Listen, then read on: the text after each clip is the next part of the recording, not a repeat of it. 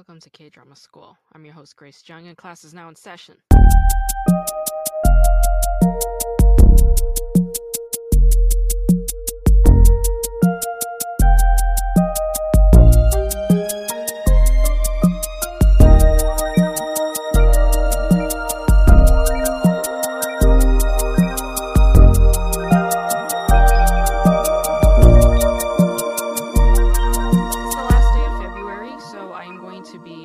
Some show dates for March. On March 10th, I will be at the Stand-Up Comedy Club in Bellflower for the Slanted Comedy Show with Walter Hong, Aiden Park, PK, and Dante Chang. March 19th, I will be at Santa Monica's Los Angeles Santa Monica Hostel for the Comedy in English show. That starts at 8:30 p.m. March 20th, I will be at the Pasadena Comedy Club at 7 p.m. I'll be doing a longer set that day. March 22nd, I will be doing an online show with Applause Stream. So you could follow them at Applause Stream on Instagram and find the link there. But it's called the Laugh from Your Living Room show, which is at 6:30 p.m.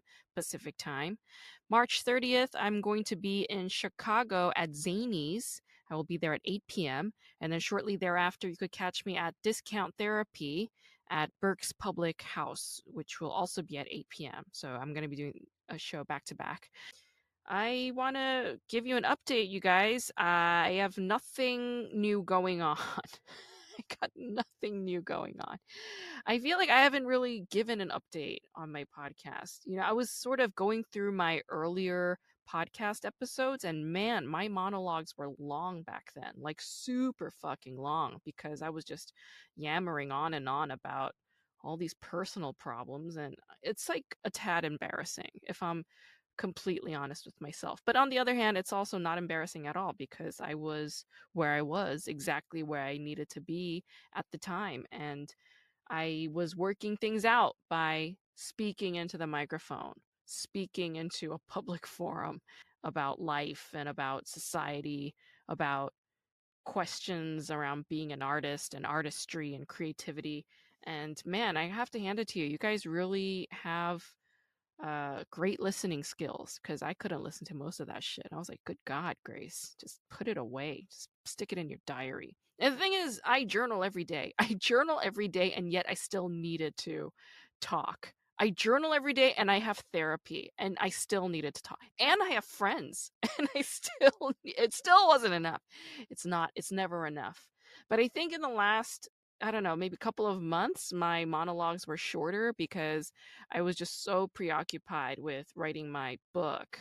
And I think a lot of stuff was getting processed through that. And I've been trying to make creative writing more of a regular routine ritual for myself.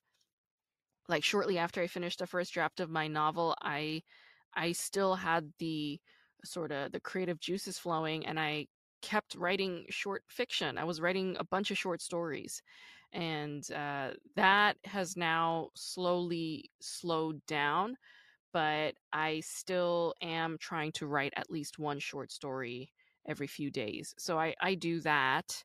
And I'm still reading very slowly. I'm very slowly digesting uh, the Estes book, Women Who Run with the Wolves. And it's really weird because each chapter that I read, I feel like it's exactly the chapter I'm supposed to be reading in the time. So right now I'm reading this chapter about rest and the importance of rest. And I just never give myself a break, ever. I find giving myself a break to be this enormously guilt-ridden experience. And it just doesn't have to be, because that's the ebb and flow of life. Like creativity lives and thrives, and then there's a moment where it dies. And that death doesn't mean it's a permanent death. It just means there's a cutoff point, and then there's a time for rejuvenation and relaxation and revitalization. And that period of rest is crucial. So I haven't gone to get a massage therapy in a really long time, like in several months, I guess since the fall. So I called my go-to spot, because I used to go to this spot in North Hollywood, and I always go to the same masseuse June. And when I called to make an appointment, they said June no longer works here. And it was such a shock to my system because I was like, fuck, like I haven't, like I took June for granted. I took that therapy spa for granted, and I thought June will always be there for me. And she's not there, and there's no way to find out where she is, because I don't know where she what like went to work. So anyway, I went to a place in Sherman Oaks to get my massage therapy, and um boy was it painful. I mean, boy did I miss June, because June, she would be like just just tough enough with me, like, because I have these really terrible kinks in my upper shoulder and my neck, and I've had migraines this past week, which I haven't had in a while. And I like June just knew how to adjust and accommodate my body very well.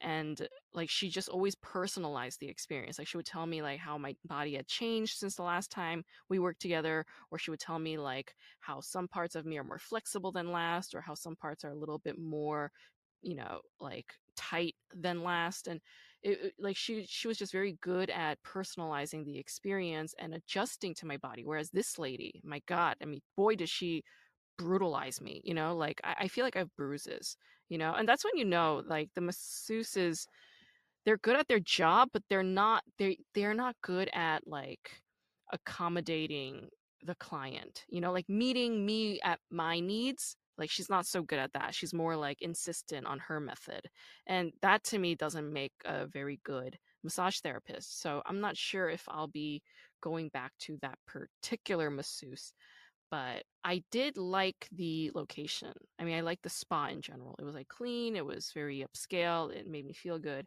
But I think taking steps to this kind of self pampering is a proper way of dealing with this rest period, because I'm very keen on like getting to my next project. Like I think I mentioned here on this podcast, I want to work on my K-drama school book again. I'm back on that shit.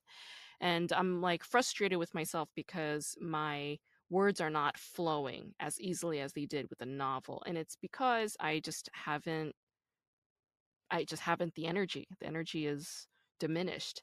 So I'm thinking of going to another spa tomorrow, not for like like a body massage, but I'm gonna go to a Korean sauna tomorrow. I think that's what I'm gonna do. Spend all Spend the whole day at the Korean sauna, get some work done, get some bodily relaxation done, just pamper myself, like eat delicious food and watch some Korean dramas and take a nap, and I don't know, maybe I'll do a face pack and then go hit up a couple mics. I think that's what I'm gonna do tomorrow. And I'm excited. I'm excited. And I hope you guys figure out a way to pamper yourselves too.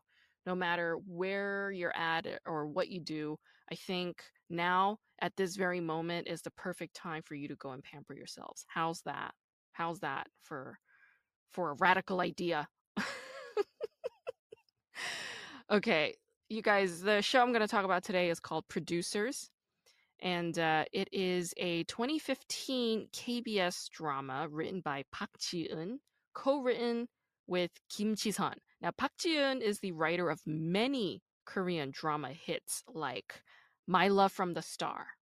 Who doesn't love that one? Everybody knows that one. The Legend of the Blue Sea, another huge one. Crash Landing on You. Boom. Everybody knows Crash Landing on You. Big, big hits. Park Ji-eun has roots in Korean sitcoms and comedy programs, so she wrote for several sitcoms, including Great Friends. It starred Yoo Jae-seok, Nam Hee-seok, and Lee Hui-jae, who are three very major 1990s comedians.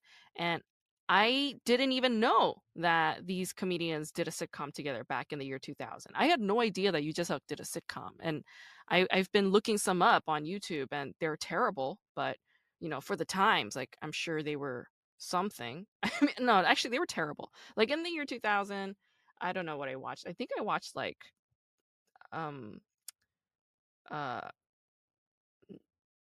새 친구? Three Friends, 세 친구, like that was a good show, I think, that I used to watch in the year 2000. In any case, sitcoms were huge back in the 1990s, but by the mid 2000s, they were kind of drying out. They were not so much the trend anymore. And studio variety shows became extremely popular during that time. So game shows. Starring with celebrities like celebrity regulars and celebrity guests like K-pop idol kind of machinery thing. Like that's what was happening in the mid 2000s, and they were all hosted by Yoo Jae-suk. So Yoo Jae-suk stopped doing sitcoms, and he went and did that. And to this day, Yoo Jae-suk is still the go-to MC and host in the Republic of Korea.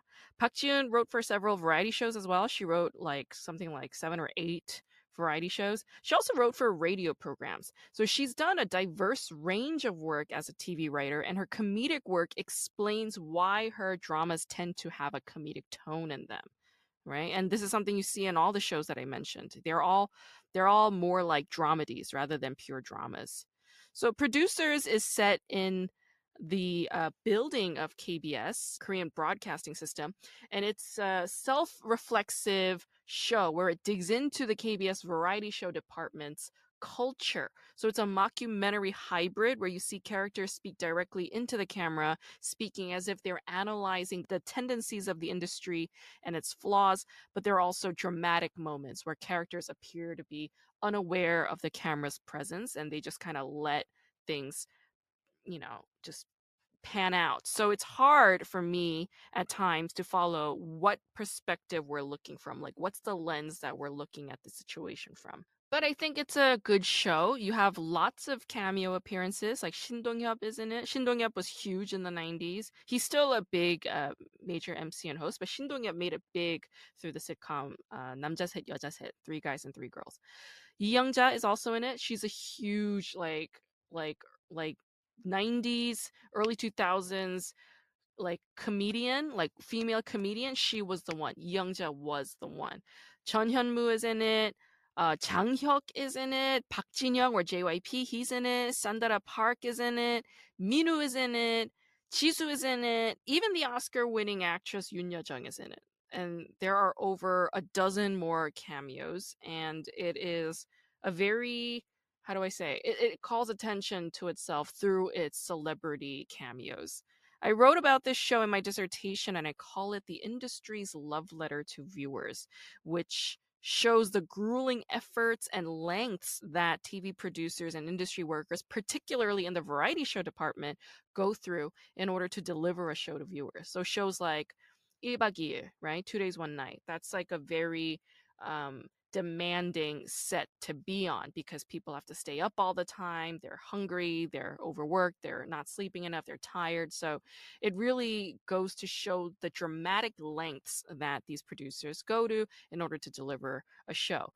This is a star-studded cast. You have IU and Kim Soo-hyun. Okay, Kim Soo-hyun, everybody knows from My Love from the Star.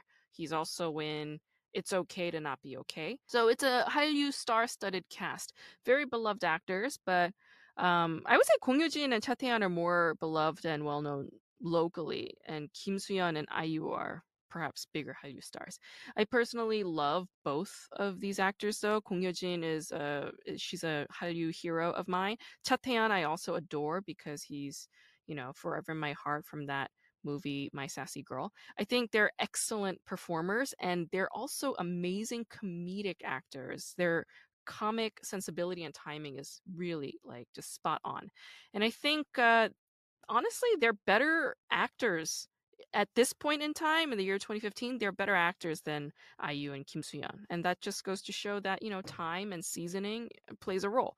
The show also offers a self-reflexive expose on the difficulties of a K-pop star through IU's character Cindy, who was working as a K-pop idol since she was a teenager, and it shows the loneliness as well as the mental and physical challenges that stars undergo to maintain their careers as K-pop stars. It also shows the tension that artists have with their managing agencies, which hold way too much power over young artists and their careers. And this is all based on real challenges that K-pop stars face when working in the music industry in Korea. They have very little power because the managing agencies are vertically integrated, where agents, managers, lawyers, coordinators, and everybody who works for the star are employed by a single company. And this makes it hard for artists to protect their own rights because, like if your law department is part of the company that hires you, then of course they're going to defend the company. They're never going to defend the artist and their rights, right? So there's a conflict of interest as an artist signing up for that kind of deal. So anyway, it makes it hard for artists to protect their own rights, and Cindy's character exposes some of these difficulties. It also shows how KBS is structured and managed as a public broadcaster and how it's overseen by network elders. So these are former PDs who are now retirees, who now work as the Korean Communications Commission board members that push censorship and call in employees for penalties or scoldings for certain artistic choices made on a program. So if somebody was wearing an inappropriate outfit, so to speak, usually a woman is like, oh, she's like too exposed. Okay, then they're going to get called upstairs. If somebody says a lewd word or makes a disgusting reference, then they're going to get called upstairs, right? So a lot of these producers on television, they make an effort to self-censor themselves because they don't know exactly what is going to offend the elders upstairs, but they do their best to guess, and then when they fall, then they do have to go upstairs. And I interviewed a former SBS radio program PD, and she said that when they get called upstairs by the KCC, usually they have to write like a 반성문, which is like, it's literally a letter where you like self-flagellate, like you're like, oh, like I'm a bad person because XYZ and this is what I did wrong and I'm so sorry. It's like an apology letter that you write for your supervisor but also for yourself. It's very infantilizing actually, and it's embarrassing. If I had to do that, I would be furious, and I'm pretty sure that's the reason why they make you do it, is to treat you like a child and is to humiliate you. And I don't know, like I feel like Koreans are really good at that. They're really good at shaming you through humiliation, by making you feel like an idiot or making you feel like a child. I mean, they're really good at that. They're experts at that. Anyway, Producers is a very interesting show. It's very brief, only 12 episodes. I was very surprised by that, but it's essentially a fusion of a variety show with a Korean drama. So you're getting a Korean drama, but you're really seeing the inside back channel of how a variety show is produced and what happens on a set like that. And yeah, it's an interesting show if you want to understand the industry as a whole in a sort of a lighthearted way. Today's guest is Kate Cheka. She is a British stand-up comedian. I met her in Berlin. Kate and I co-produced a comedy show called Woke Panties when we were in Berlin, and we had some amazing comics in that lineup. It was an amazing show the first time we did it, and it was in an amazing venue. Like, everybody on the lineup was a woman of color.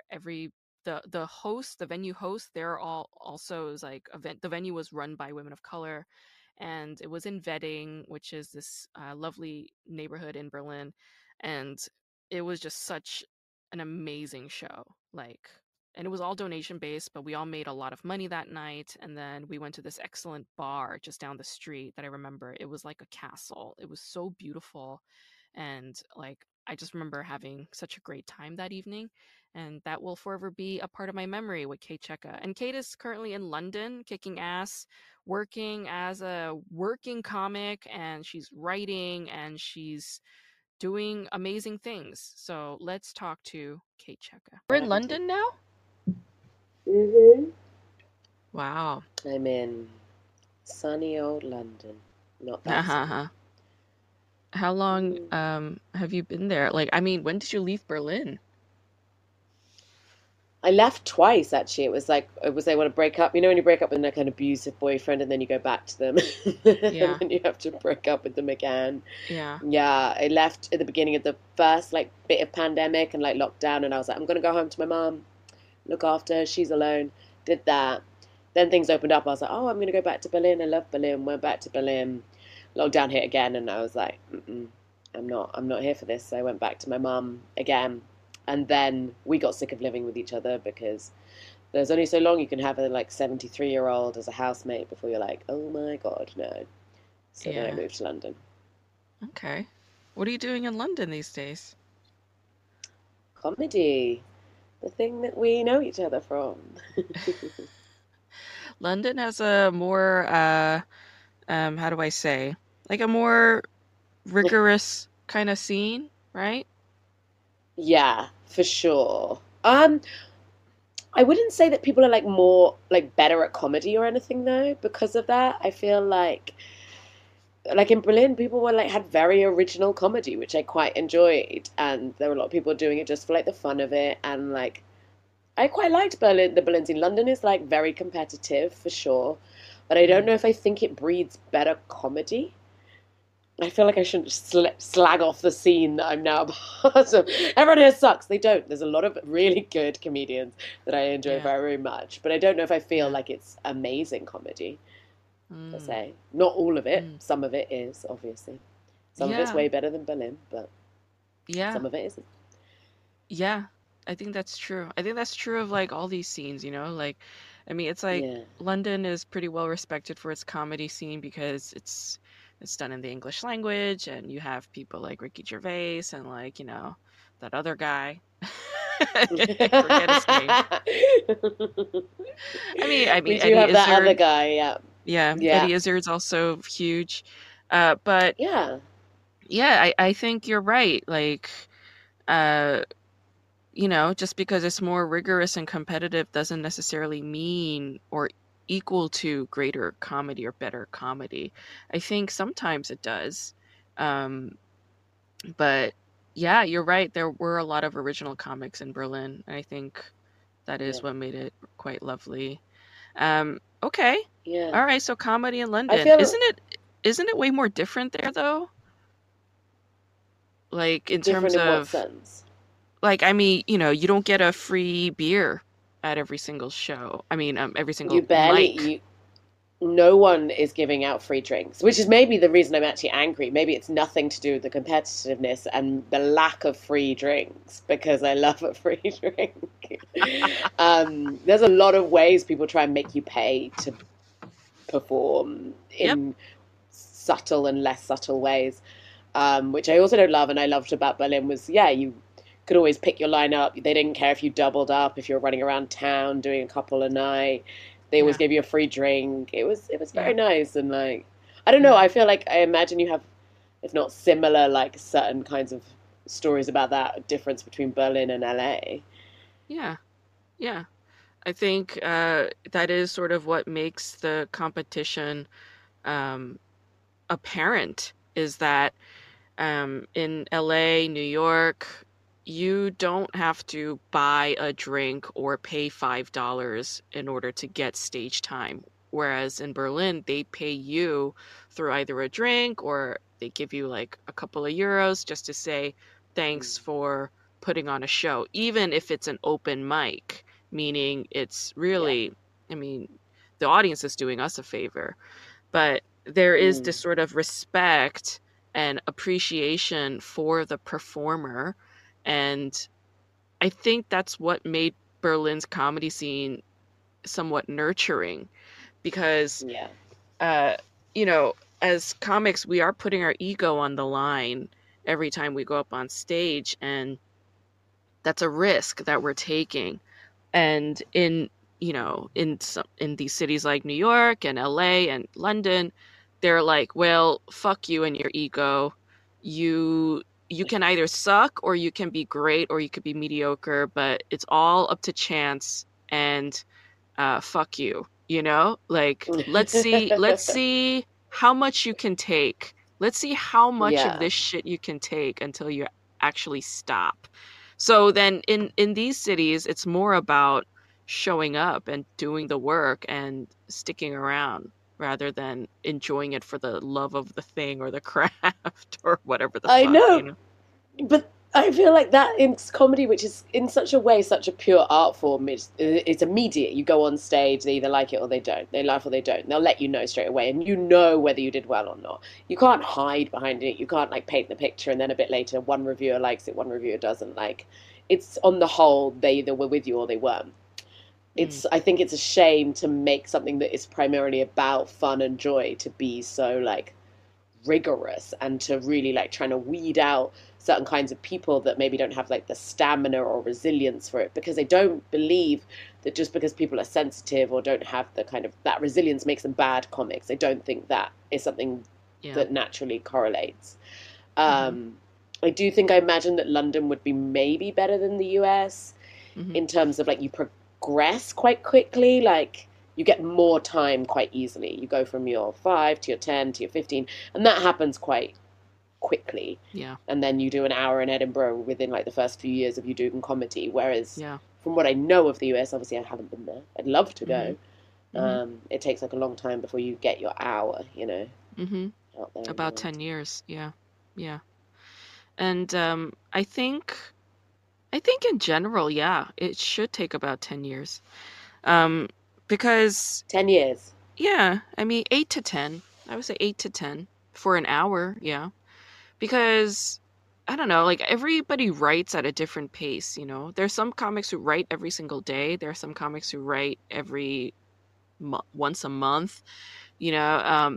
There are comics that I see in LA who've been doing the same 5-minute set for like 2 years, you know, like I see some of that too. And it's really like a matter of how much you're writing. And just because you write everything doesn't mean that all of it needs to be in your act. Um, and it doesn't always mean that everything in your act is going to land with everybody either. I think the reason why it takes 8 to 10 years, I'm just going to say 10 because that's usually the more typical thing, Mm, is because comics need to take their material around and tour it and see how their material lands with a variety of different audiences. And depending on what region you're in, what part of town you're in, what the demographic is like among your audience members, that landing is going to vary greatly. And I think that's why it takes comics so long to figure out like what their act really is and what their voice really is, and to know for sure that this is something that works in every single room, and not a lot of their stuff from that hour is going to work in every single room if they've only been doing it mm, for a year, 2 years, 3 years. It's got to take 8 to 10, whereas where they take it all around the country or the globe and they figure it out, you know. And I think that's why um yeah, like when I go to Berlin, like I treat it like boot camp and I'll write 45 minutes of new material. But when I bring it back to the States, about 5 to 10 minutes of that is usable. And then even from that there, about half of it I chop out and I lose anyway. So yeah, it's humbling, I would say. I think comedy is very humbling.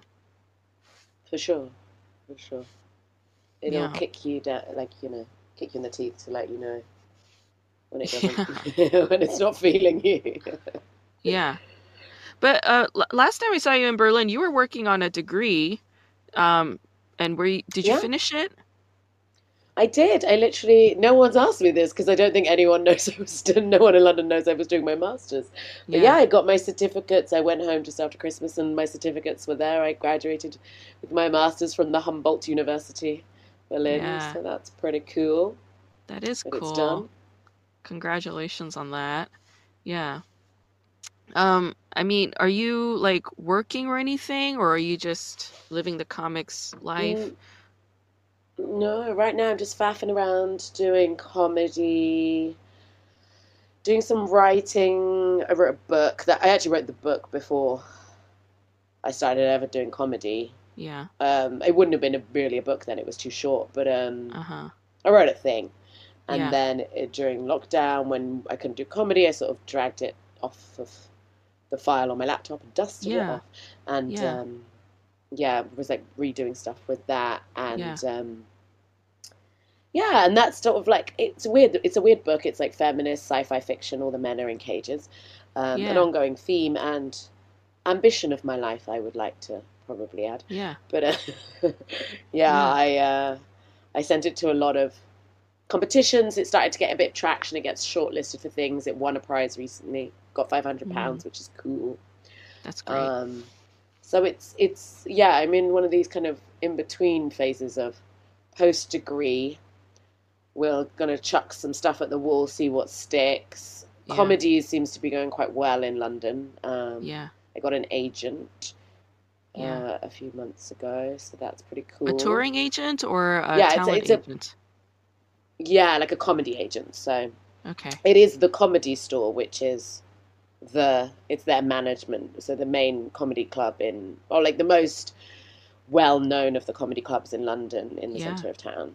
Yeah. I did That a spot that comedy there, and they store signed is me. it's not affiliated with the LA Comedy Store, is it? I don't think so. I think Yeah. they're separate entities. Interesting. That's great. Congratulations with that. Thank you. Yeah. Touring is so important, and that's fun. It's fun to tour. Yeah. Yeah. Are you doing any show dates coming up? Around London, I mean, just or wherever. yeah, I outside of mean, London? yeah, yeah. I've got a couple outside of London. I'm run right now, like running around doing mainly tens, 15s, working on that, working on something to do split a bill within Edinburgh, because the system really here is, I think, that you spend a year sort of writing new material, and if you become Yeah. like an established comic, you've been going for 6, 7 years, say, Right. you would be working every year to get a new hour for Edinburgh, because you don't tour it around as much. You would do it like at smaller festivals like Brighton Comedy Festival, I think it's Brighton Mm-hmm. Fringe, Leicester Comedy Mm-hmm. Festival, all of these places, and then you would take it to Edinburgh. And in Edinburgh, it's like you have all the reviewers there, you have all the comedians there, everyone is all there, and then you do your hour every single night for a month, Mm. and you hope that you get reviewed and someone sees you and they're like, we love you. And I think that's the plan for me now, is to like go to Edinburgh, maybe not for the whole time, but do like maybe a split bill or jump on a lot of other people's shows, and Yeah. just sort of like gauge what the vibe is, and Yeah. That's yeah, see if anyone exciting. likes me. That's really exciting. Hmm. Yeah. So you have a game plan. Yeah. I have a game plan for the year. Yeah, I went out with my agents on Wednesday. It was really weird because I called the meeting. I was like, "Hey, it's the new year. We haven't really like chatted, and I was thinking if we could have a meeting to like see what's happening." And both my agents are both called Simon, and so it was like me, Simon, and Simon. And then me and Simon were having coffee and tea. The other Simon arrives, and he was like, "Why is no one drinking? We're all having a drink." So I was like, "I can also have a Bloody Mary. Happy to drink in the day." Yeah. So I love a drink. So we were chatting, and then it was just like, this is what we think would be good for you at this stage. We just don't want you to get so burnt out that you hate comedy. That's what they're Ah. trying to avoid. Their whole thing is like, don't burn Kate out so that she hates comedy and doesn't want to do it anymore. They just Yeah. want me to be like happy doing comedy and not push me too hard, but also get me whatever they can get me. So I mean, Mm. I like them, but I like anyone that buys me drinks. So Yeah. that's really the slight problem with my life. I'm very easily manipulated. So by freedom. Interesting. It's interesting that your agents are wary of you getting burnt out by comedy. I mean, have you ever felt that? Like you feeling burnt out by comedy at any point in your life? All the time. All the time. Really? I regularly burn myself out. Yeah, because I go at Really? it really hard. Like I'll Yeah. do 5, 6 shows a week for like 3 months, or like spots, Yeah. and I'm running around town.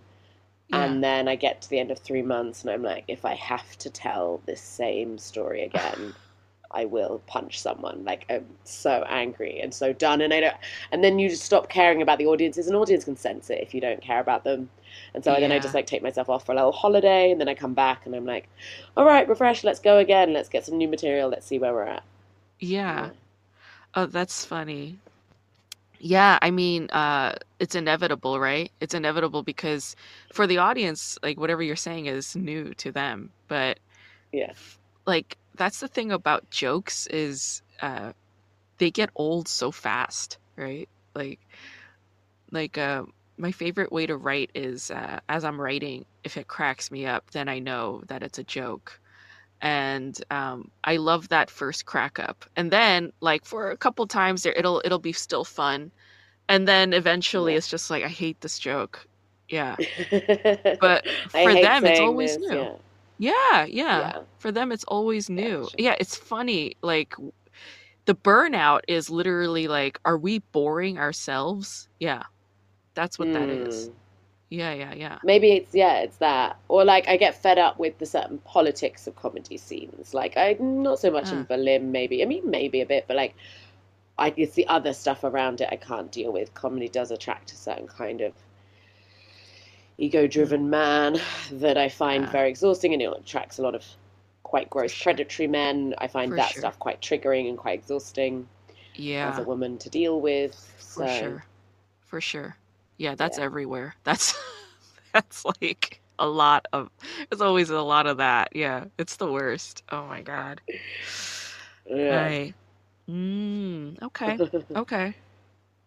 Yeah, I want to know more about this book that you wrote though. So it's a fiction, it's a sci-fi, and Yeah. it's in this sort of like feminist utopic world where women have the power and men don't. And um like, what compelled you to start writing this? How long have you been working on it?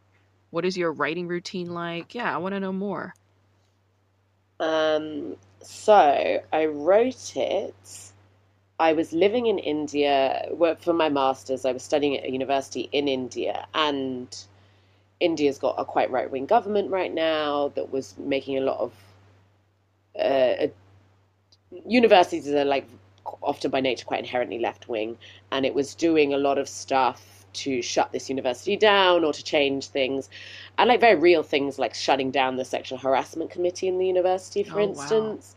So that like there were women who made cases, and then these cases were like kind of closed and then reopened by other people without their consent. A lot of stuff just like was going down, and I was living there with my best friend Sanskriti, who lives there, and I was staying in her room, and I just had been given this kind of chunk of time where I hadn't finished my masters, and so I still had like bits of money coming in, like not money that you could like, it's like students kind of money. So about £500 a week, not a week, a month. Imagine if it was £500 a week. I would love that. But yeah, I was living on about £500 a month, which is like really okay to live on in India for sure. And Okay. I thought, oh, okay, what would you do if someone had given you this when you were like 16 and you had to work and whatever? And I realized I would have like written or I'd have done something creative to try and find a way of making like money. They always say don't write a book because you want to make money. And so I started writing this book, and I had a friend who said we should write a feminist science fiction together. So I Mm. started writing it for her, and so it's written all as though I'm dressing this friend who was like had been in India but was no longer in India, because that was the case. She had been in India, she was no longer in India. She's from Mm. California actually, and so I wrote it all as though it was addressed to her. And then it just became this habit I got into, and often I would write it when I came home late at night after I'd been drinking, because I do like to have a lot of I'm a fun time drinking girl, so I'd write it like that, and then in the morning see what was like good to keep and so on. So a lot of it just was, Mm. yeah. And then at some point, I guess like a year later, and then I went through a period where I was very angry at men because I got treated very badly by one man.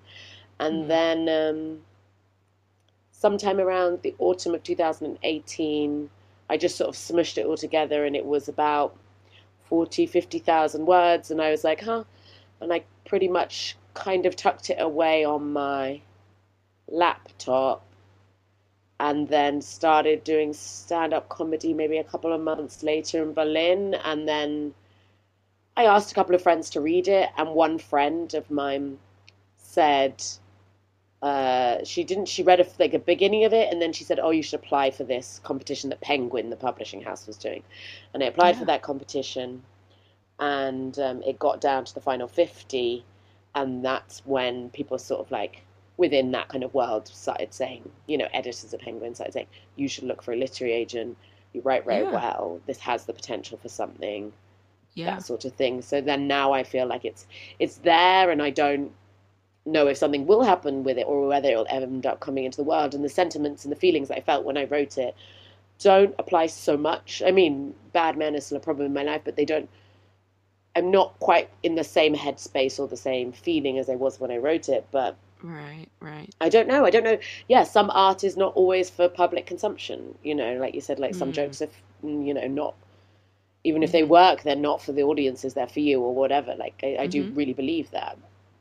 But mm, then on the other hand, it would be quite yeah. nice to have a book, I guess. That's interesting. It's similar to like getting tired of your own jokes then, right? It's because Mm. you're no longer in agreement with that, or you're no longer the same person as when you wrote that joke. And like it could have been a week later or 3 days later, and you're a different person by then. Of course, you're in a different headspace by then. But if the joke is good and it lands, and it still does, and I think it's applicable here with the book as well. Mm. I think a feminist sci-fi is like a definite genre. It's like a definitive genre. And that's the kind of thing that literary agents and publishing houses like. They like definitive genres. They like definition. They don't like vague, could be anything, boundaryless, borderless, ambiguous kinds of texts. Um, which is ironic because like a lot of modernists were that, like James Joyce and Virginia Woolf, and Yeah. but it's definitely there's definitely a market for it. So I think you should give it the full life that Mm. it has potential for. Like if it has the potential for a full life, why not? Even if you're not in that headspace. In fact, if you're no longer in that headspace, you're in a healthier position to market it and sell it, I would say. That's how I feel. And if you took it as far as this competition with editors telling you that this has potential, then you should really, really give it the full go, Mm. rather than say that, well, I'm not the same person anymore, so why? And I understand that because I was revisiting some old authors that I really loved when I was in my 20s. Like I really loved Bukowski, for instance. Like I read all of his novels and poems when I was like 22. And then when I was in college, I read a bunch of like Kurt Vonnegut books. And then recently, I was trying to reread one of Bukowski's books. It's an autobiographical novel. Well, all of his books are autobiographical, but it's more like a beginning to end autobiography. It's called Ham on Rye. It's a very beautiful book. And I was trying to revisit that because I was working on my own autofiction, and I couldn't read it. I was like, I'm really over this person. Like the window Mm. in my ability to access this person's head and voice is closed. And so I stopped reading it. And then a friend of mine lent me a book written by Vonnegut called Slapstick that I never read. Like I had never seen this book, and he was like, "Oh, it's like a beautiful book." And it was like a first edition. It was like very like physically a beautiful thing. So I read the first few pages, which was the prologue, which was really beautifully written. It was very moving. And then when the actual book started to go, I was like, yeah, like I'm not interested in any of this, so I just returned it. Mm. And yeah, I think that's similar to when we're writing something. Like maybe we can't access it anymore as the writer and fall into that world, which is what we do when we're writing. Like you would write at night and then edit in the morning, and you were absorbed in that world, and you were able to like create things, add things, move things around. But now it's like you have this distance from it and some dryness from it. And that is probably the best position to be in, to edit it and give it structure and start writing query letters to agents, because you don't Mm. have this preciousness around it, and you're able to be a little bit more deliberate in being like, well, I'm focused on the marketing aspect now, which is hard to Yeah. do if you're so attached to the work. So yeah, I say write the query letters. I say find that agent. Yeah. Yeah, I've done a couple of agent letters. I've all had like very nice rejections. I've had one who asked the whole manuscripts. It all very like, a lot of them are like, we think it's a great idea. We just don't think it's for us, which I understand because it's a controversial book as well. Yeah. Well, I mean, query letters and getting an agent is no picnic. I mean, you have to write dozens, if not hundreds. Yeah, and it's like finding Yeah, a I've soulmate. written It's like like three, finding, so yeah. yeah, that's nothing. That's just a drop in the bucket. You have to write a lot. So I say keep doing it. Don't get discouraged by three rejections, you know. Um, I mean, you will feel the Thank you. discouragement and the That's so rejection, but get encouraging. over it, Like put on your big girl panties and get over it. Because having a book, it's a credit. It's a credit and it will help your comedy career. I'm sounding so LA right now, but You have that's a book, right? that's a thing. Yeah, I do have a book. I do have a book, and it was very difficult getting Yeah. that book out. And my book is in no way commercial, and it's in no way a definitive genre. It's very vague and ambiguous, and it was a hard sell, but I still got it out, And I wrote Yes. that when I was like 23, and then it That's was out by when I crazy. was like 27 or something. But it took a long time to get it out, Yeah. and I say give it the full life that it deserves. Yeah. Give it Yeah. a good old college try. Yeah. Yeah. And if all the literary agents say no, then the next step is to look for small publishing houses because they work True. directly with authors. And smaller publishing houses might be a little bit more daring because agents, they are well-meaning and their goal is not to take care of you. Their goal is to make money, is to sell you. You have Yeah. to keep that in mind. They say we don't want to burn out Kate.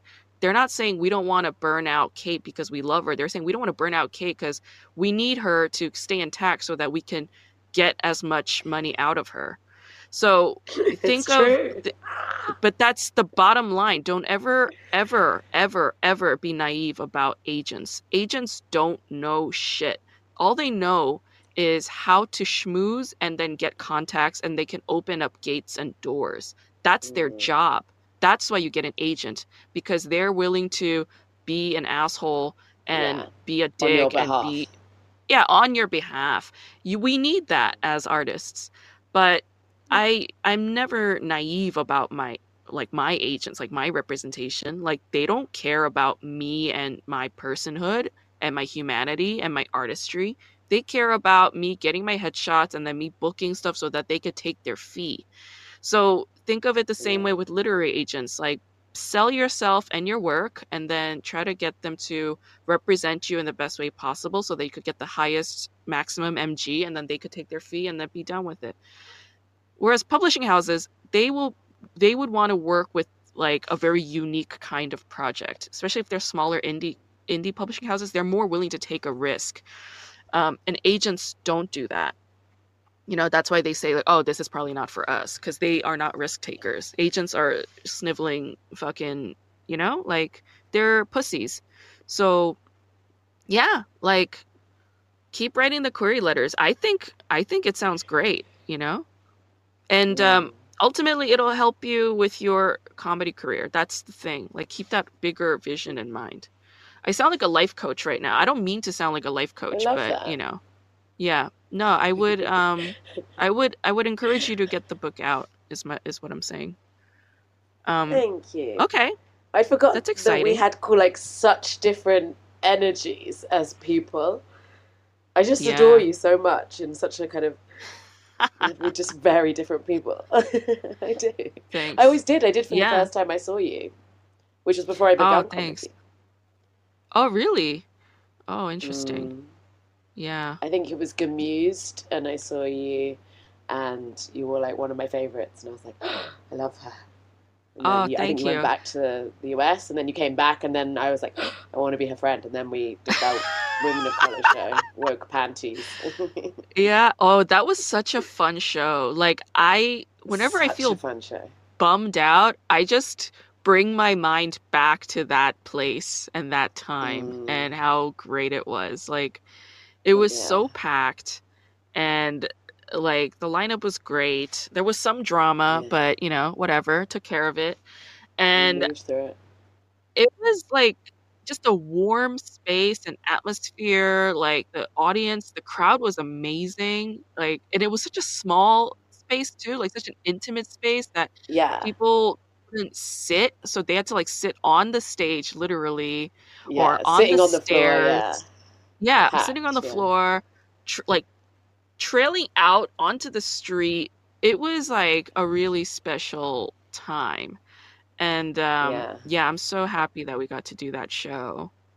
I loved that Mm. show so much. I think that night was so good, and yeah, you're right. It was like one of the warmest audiences. And then we did it a couple of times more before the pandemic. I think I saw Carmen, also a Berlin comedian, the other day. She's in Yeah. London, and she was like, "Oh yeah, we all missed like all of the women of color. We miss your show because it was like you got the nicest audience. Like it was so ready to be like, we are supporting these Yeah. women doing I know. comedy."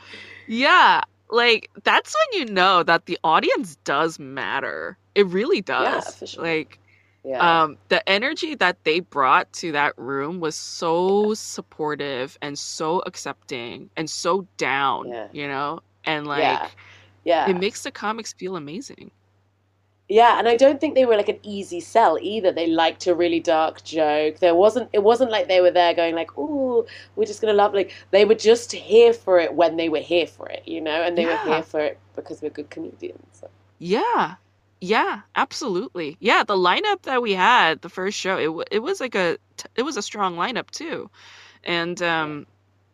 yeah, I was like, man, like this stage time feels really good. Like I remember that moment, you know. Yeah. Um and like honestly, I'm not sure if I ever had that again. Like that good of a feeling where it felt like the synergy with the audience and me was like that on point.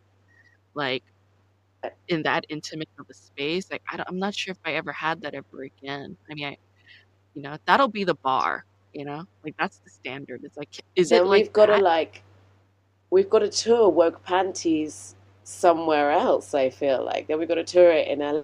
I don't know if we can tour it in England because it would be Woke Knickers, technically. We don't really Yeah, say panties here. And Woke Knickers sounds is that's insane. funny though. Knickers is funny. That's Knickers! hilarious. That's funny. Yeah, I think I tried to go to London a couple of times, and I have one contact in London, and she was so like not helpful. I would be like, "Hey, like I'm gonna be in London for a couple nights.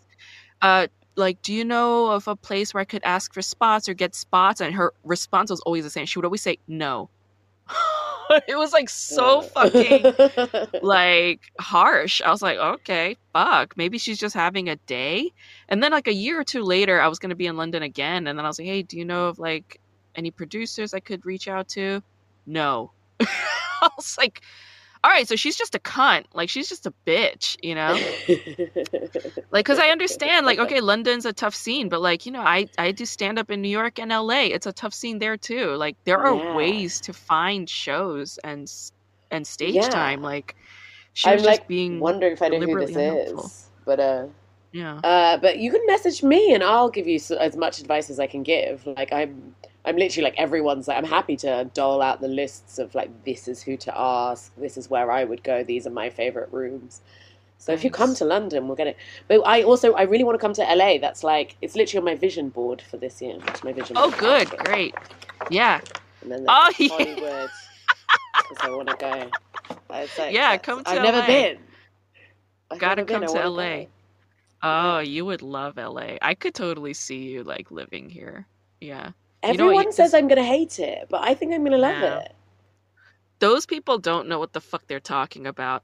Um, like, okay, there is a part of LA that is very hateful, but that's true of that's true of anywhere.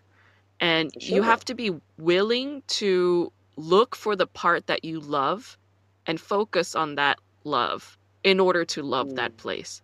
Like when I first moved to LA, I moved here in 2015. So that's a long time ago, and I hated it for the first like 5 years. I hated it What? here. You liked you it know? since the pandemic is when it changed for you, and you were Basically, like, that's like not even a lie. That's basically the truth.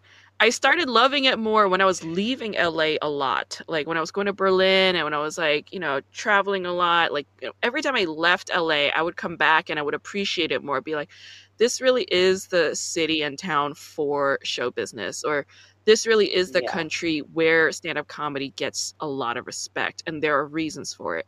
Like, so I would start appreciating LA every time I would leave, and then I would see what's out on the other side, and then I would come and be like, okay, now I see why LA's valuable. And weather here is really great, and people here are very productive.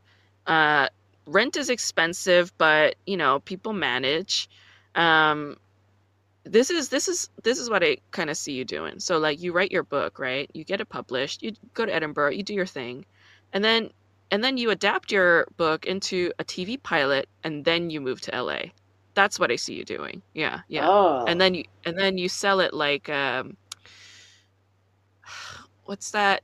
She's she has two I May shows. Destroy You, Yeah.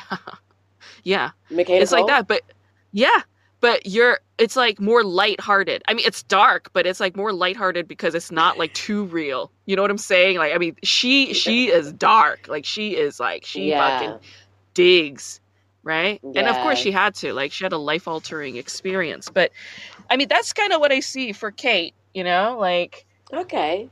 yeah, I love that you see that visit for me. LA. This is a really Visit nice, LA. yeah. I think I might come, actually, I might come. This is actually a meeting I've called because I want to ask if I can come and see you in October. I think I might come around Yeah. then because I've got a friend's wedding in Mexico. So I thought I'd do both. Oh my God, yeah. Mexico's amazing too. Fuck. What part Never of been. Mexico? Mexico City. Oh my God, you're gonna love Mexico City. You're gonna love Yeah, it. Mexico yeah, City is amazing. The people there are like so cool. They're yeah, so cool. Like everybody there is like cool and like intellectual and artistic, and the food there, like the seafood there is like none other. Shit. Yeah, you're gonna love Mexico City. yeah, And then yeah, and then come to LA. yeah. It'll be fun. That's what I'm thinking.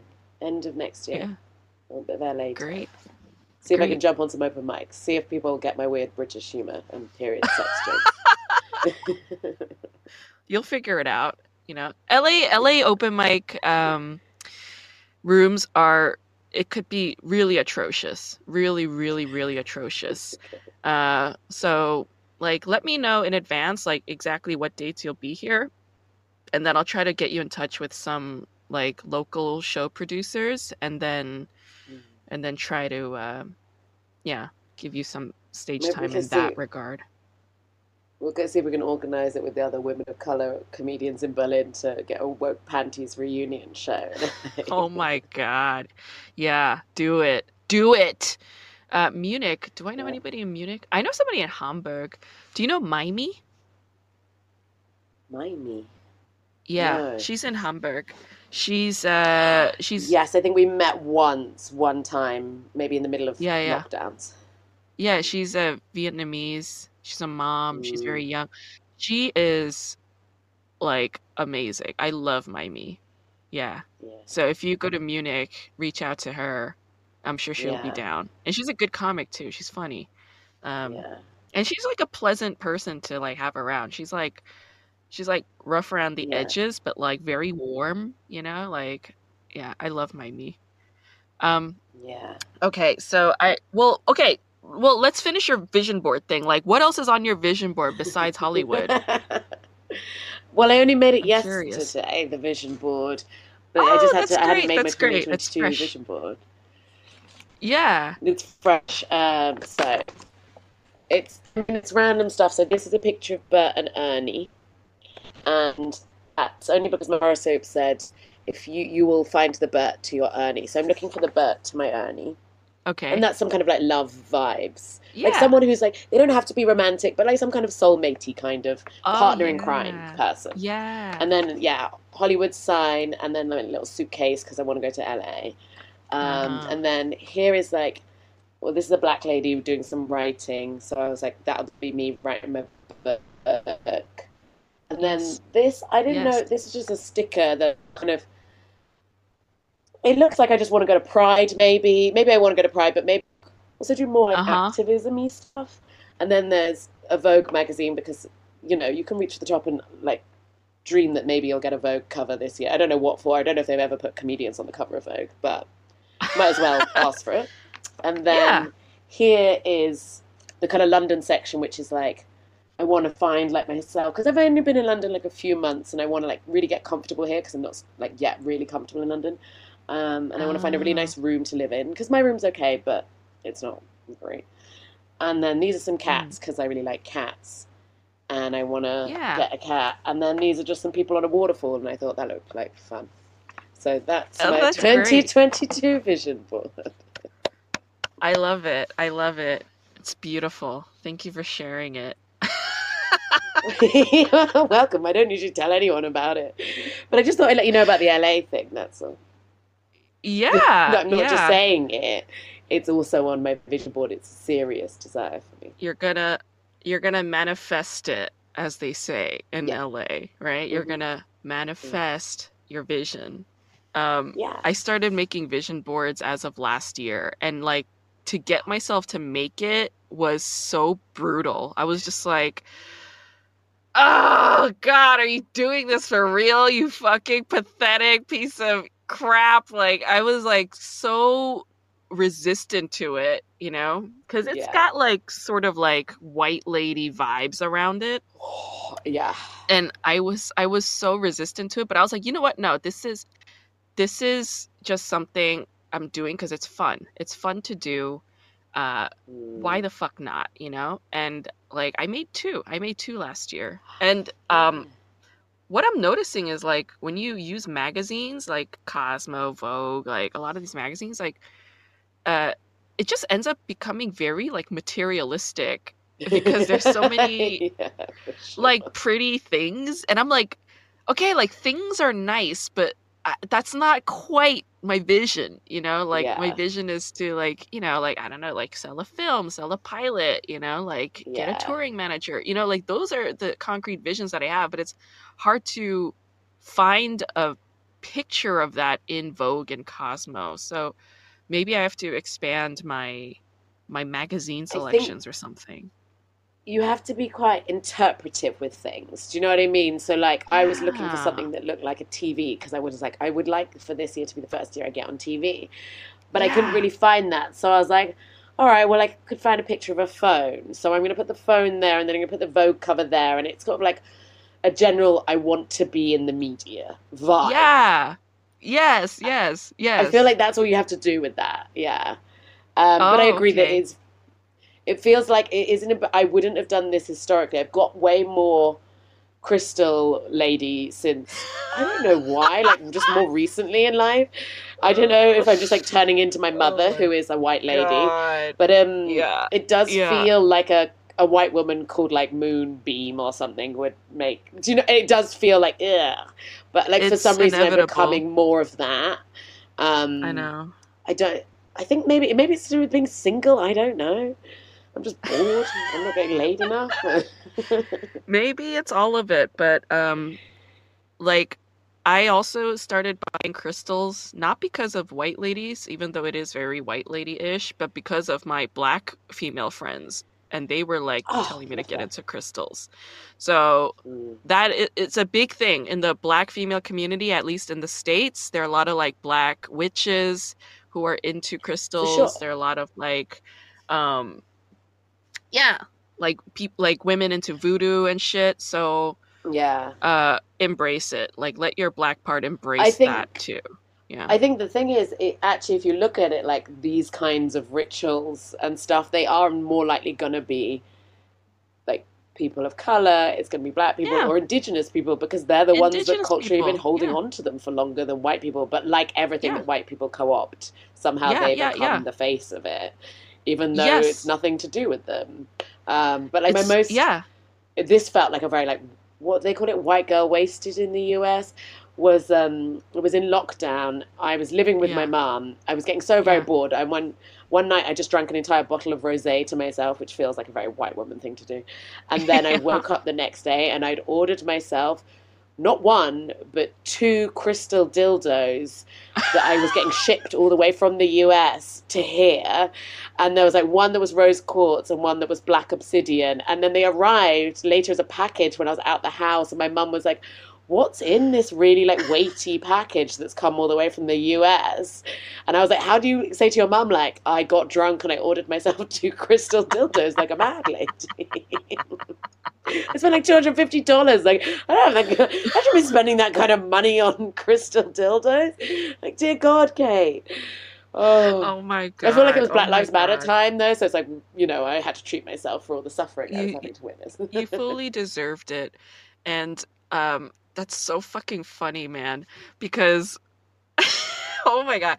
I was like, because I got these crystals. I don't know what to do with them exactly. I'm like, what do I do with them? Like, do they just sit there? Do I Yeah. put it in a certain corner of my room? Am I supposed to hold them when I meditate? What do I do? But you have such a literal way of using it, which is putting it into your vagina. And it is like, maybe that is the way to use crystals. It's like, nah, you've been all doing it fucking wrong. You want to improve your chakras, stick it up your cunt Yeah. and orgasm. That's Stick the it up your way. cunt should Yes. be the name of this, like the Yes. tagline of this company. Yeah. Stick it up your cunt and then improve your chakras. That is the, like, you've all been doing it incorrectly. This is the only way that works. Fucking hell. That is amazing. I need to look into these Yeah. crystal dildos now. Fuck my life. Okay. I'll send you a link. Yeah, please do. I mean, yeah, it's crazy. I need to see this. Okay. I don't want to eat up too much of your time, but let's, I always end these podcast episodes with a series of flashcard questions based on a specific K-drama.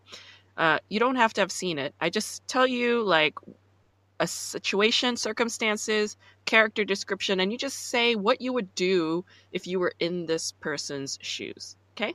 So, Okay. the show that I'm going to be talking about is called Producers. Let's say that you're a young man named Seung Chun, and you graduated from a top-rated university in Seoul, and you were supposed to become a lawyer, but instead you decided to become an intern at a public TV network, KBS, to begin your career as a TV producer.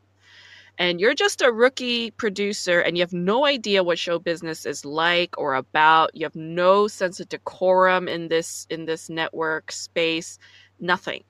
Your first assignment is to go to a handful of veteran actresses in their 50s and 60s and tell them that they're all fired. And you go to the most senior actress, Yoon Ye-jung, and you try explaining to her that she is fired, but she cuts you off mid-sentence and tells you that she gets the gist and you don't need to say any more. But later, you realize that she did not know that she was fired, that she was assuming something different. In fact, she was the last to know that she was fired from the show. And now your direct supervisor is in deep shit. What do you do? Oh my God. This seems like such a complex issue with a lot of backstory. Okay, so has she been fired? She is officially Now. fired. Yeah. She's been fired. Your producer's in trouble. Are people mad at you? Yes. Yes. Everybody's mad at you.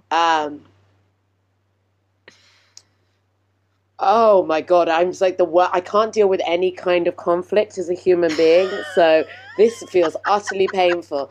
I would, and I'm only taking this from an example in my own life when I was working in a pub and I messed something up where Yeah. I did a promotion and I sent out promotion emails and I was wrong about prices and stuff. Oh. And then everything got screwed up. And also one time when I had to fire someone who worked in a pub, is what I did is buy everyone drinks That's what I would do. I'd say I would take out the older actress lady and be like, I'm really, really sorry, and buy her like a nice champagne. And then Wow. my producer above, I'd be like, I'm really sorry, I messed up. And I'd buy Yeah. him a, it doesn't matter, any kind of drink he likes. Wow. Wow. Okay. Wow. Okay. Okay. Very good. I'm British. This is the way we deal with Oh stuff my in God. Britain. Yes, you are. You are so British, girl. You don't need to explain. Trust me. My God. I'm reading a book right now. You might like it if you're into nonfiction. It's called The Center Cannot Hold, written by Ellen Sachs. Ooh, She's a psychiatrist and a lawyer, and she is also a schizophrenic patient. So she ooh, writes her whole life about being this very well respected academic and intellectual who struggles with schizophrenia. And there's a period when she spends 5 years in over in Oxford, and it's like like she's from Florida originally, so it's just yeah, that she's like dealing with the cultural differences between yeah, America and the UK, and she's just like, it's so fucking different. Like, British people yeah, really don't want to disrespect you in any which way. It's like they never want to yeah. impose. It's really quite severe. Okay, okay, That's I'm okay. All surprised right. that you said yeah, yeah. Okay, okay. Let's say you're Yejin now. You're a different person. You're a woman named Yejin. You're the head producer of a very well-known live music program. And there's this K-pop star named Cindy who is wearing a see-through top. But you tell Yeah. her that she can't wear that on public broadcasting because it's like the censors would lose their shit. So Cindy agrees to wear a jacket over her top. But on stage later, during the live take, she takes off her jacket and she's in that see-through top. What do you do? Um, as me as Yejin, do I need to kind of reprimand her? Yes. Um, Well, I'm Look, not I would saying take her out yes. for a Like I'm just drink. I'm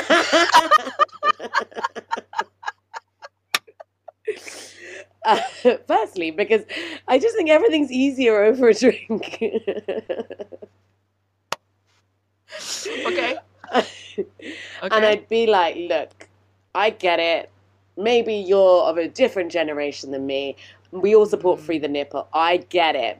I'm mm, out here and I feel like, you know what, even women's bodies shouldn't even be sexualized in this way. Like yeah. I Yeah. spent time in Berlin where people had their tits out in the park and it was fine. And Yeah. yeah, Yeah. I'm here for it. But the problem is the capitalist world we live in, we rely on sponsors for our TV and we rely on Oh. advertisers. And these people want to appeal to conservative families. And unfortunately, this Hmm. is just not the game we are playing. So, if there is a way I can support you with you having a see through top in another Mm, capacity, but while we're mm, in this arena, we hmm. have to play the rules of the game and we have to figure out how we can maybe change that on a society level from the inside, but this is not the place Yeah. maybe where that can be a thing. Oh, very diplomatic. That's beautiful. I love that. Uh, Very good. Yeah, I love that answer. Okay, okay. Let's say you're a different producer now. You're a man, a male producer. Your name is Raj Mu, and you're the Mm. producer of a reality variety series called 2 Days, One Night. It's a very popular show. And you're on the set of the show, and the K-pop star Cindy is acting like a real diva, okay? Like she's not Oh, doing certain things that she's told to do. She's like being like just Cindy's nightmare. being a diva. Yeah, being real difficult. So you assign the rookie producer Sing Chan, the one who fucked up with the firing the older Yeah, veteran actress ladies. who I was You before. yeah, you hire Sing Chan to grab her takes. So you assign him to her, okay? And the Yeah. two of them get lost for like a whole night out in the woods somewhere. Now, the gimmick on this program is that the star has to play a series of games, and if she wins the games, then she wins a meal. If she continues to win, then she wins like a comfortable night's rest. but she loses all the games, and she doesn't get any food, and she doesn't sleep a wink. But later, you find out that Cindy regularly suffers from insomnia and an eating disorder, and you're plagued by the guilt of this. What do you do? I Well, I would apologize to Cindy, even though it sounds like Cindy's being a nightmare, and I'm not entirely sure where she got lost, what happened then. But I would apologize, but I would say, Cindy, look, we live in a world which can not often be very, very kind, and the problem, and it's not your fault, because we should be more community oriented, aware of these issues. But the thing with stuff to do with mental health is no one's going to look out for you in the end, and you have to, if you have an eating disorder and problems with insomnia, it's really important you don't apply to be on this show. And then I would probably try and hire some kind of mental health coordinator to maybe do more mental health background checks for future episodes. Okay. You're like an HR lady. Like, you sound like you're like an HR lady slash attorney. I, I, I think I'd make a great HR lady, actually. Actually, no, HR horrible lady at conflict slash resolution. yeah, no. HR lady, attorney, and human rights activist, like fused into one. Yeah. Yeah. I'm very sorry for the world we live in. It's a really sucky world. But unfortunately, we do live in it, and we're going to have to play by certain rules, and that's all we can do to survive. But the nice thing is that we Yeah. always get to go out for drinks, and we have a good time. So Yeah. There's always alcohol to fall back on. That's fun. Okay. Okay. this So is, now we're gonna have to trigger yeah. warning this one. Like, if you're in AA, don't listen to this podcast. Yeah, no, don't listen to this shit if you're an AA. No, it's okay. They're fine. Okay, let's say Okay. you're Cindy now. Okay, you're Yeah. this famous K-pop soloist. All right, you were a K-pop trainee since 13 years old, so very young. You started your career very young, and everybody thinks you're a hot shot, you're a stuck-up asshole, you're arrogant, whatever. But the truth is, you have a lot of pent-up pain inside of you because when you Yeah. were a teenager, your parents died in a car accident and you never got a chance to mourn them properly.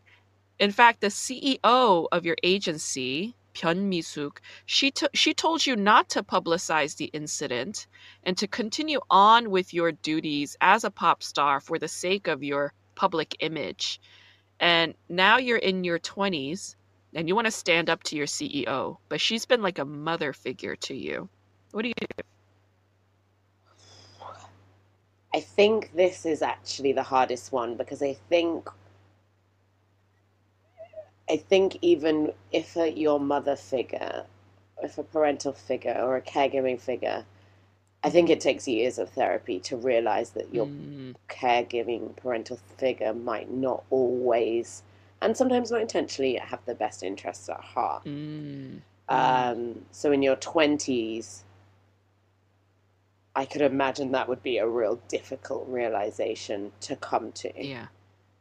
Yeah. I also don't know from experience that confronting that person ever particularly. I read a lot of Reddit threads when I can't sleep at night, and the vibe I get from that kind of dynamic is, if it's not, you either have to decide to go no contact or low contact with that person and try and redraw the boundaries. But I think that takes a really long time. And I think if that person is then responsible for maybe your career that you don't want to lose, I don't know, maybe Cindy's over being a K-pop star, because it Mm. sounds like maybe she wants to live in the woods with Sing-chan. Yeah. Is it Sing-chan? Yeah. Yeah. Yeah. Yeah. Yeah. So I don't know. Does she want in or out of K-pop? I think that's the real question. Oh, okay. You would also make a good therapist slash life coach to K-pop stars. Okay, good. Very good. Final question. Okay. You're Cindy again. All right. You're hot shit. Okay. Mm. Everybody loves you. Everybody thinks you're beautiful. You're very adored and very, you know, very much envied. Okay. You have a you have a crush on this rookie producer, Sing Chan. Okay. Oh, But yeah, you have a crush on him. But you find out that Sing Chan likes somebody else. He likes oh. the senior producer, Yejin, the woman you butted heads with at the music show. And you thought as Cindy, you thought that he had a crush on you because he was so nice to you and so caring. Yeah. But turns out he has zero interest in you as a woman whatsoever. Whoopsie. What do you do? I mean, it depends. What do we all do when we like a man that, like, I mean, heterosexual people are just the worst, aren't they? But like, oh, I mean, there's a many a game you can play. You can mess around with that situation. I'm not saying I'm Yeah. in I'm so like never messing around in a situation. The thing you should do is absolutely nothing. The thing you should do Oh. is to leave him be, leave Mm, everyone be, and go find mm. someone who does like you, or focus on yourself. But Yeah. you've been through some trauma. You don't have any Yeah. living parents. Maybe you'd Yeah. like a man around that you like. So go mess with it. Start some dramas. You're young. You can recover. I Yeah. don't know. Yeah. Okay. There are definitely Yeah. situations I should have left alone in life last week. Let's say that I have not been leaving alone, but that's because I'm a petty bitch. Uh, I'm a good-hearted yet petty yeah. bitch. It's okay. You know what? We should allow ourselves to be who and what we are, where we are at in our lives, and still approve of ourselves. Um, Yeah, okay. we all make All right. mistakes.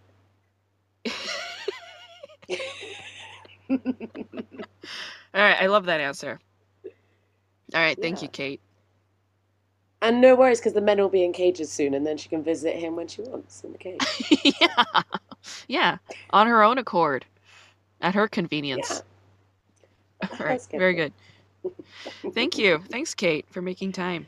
Thank you so much for having me. It's been so nice to see you.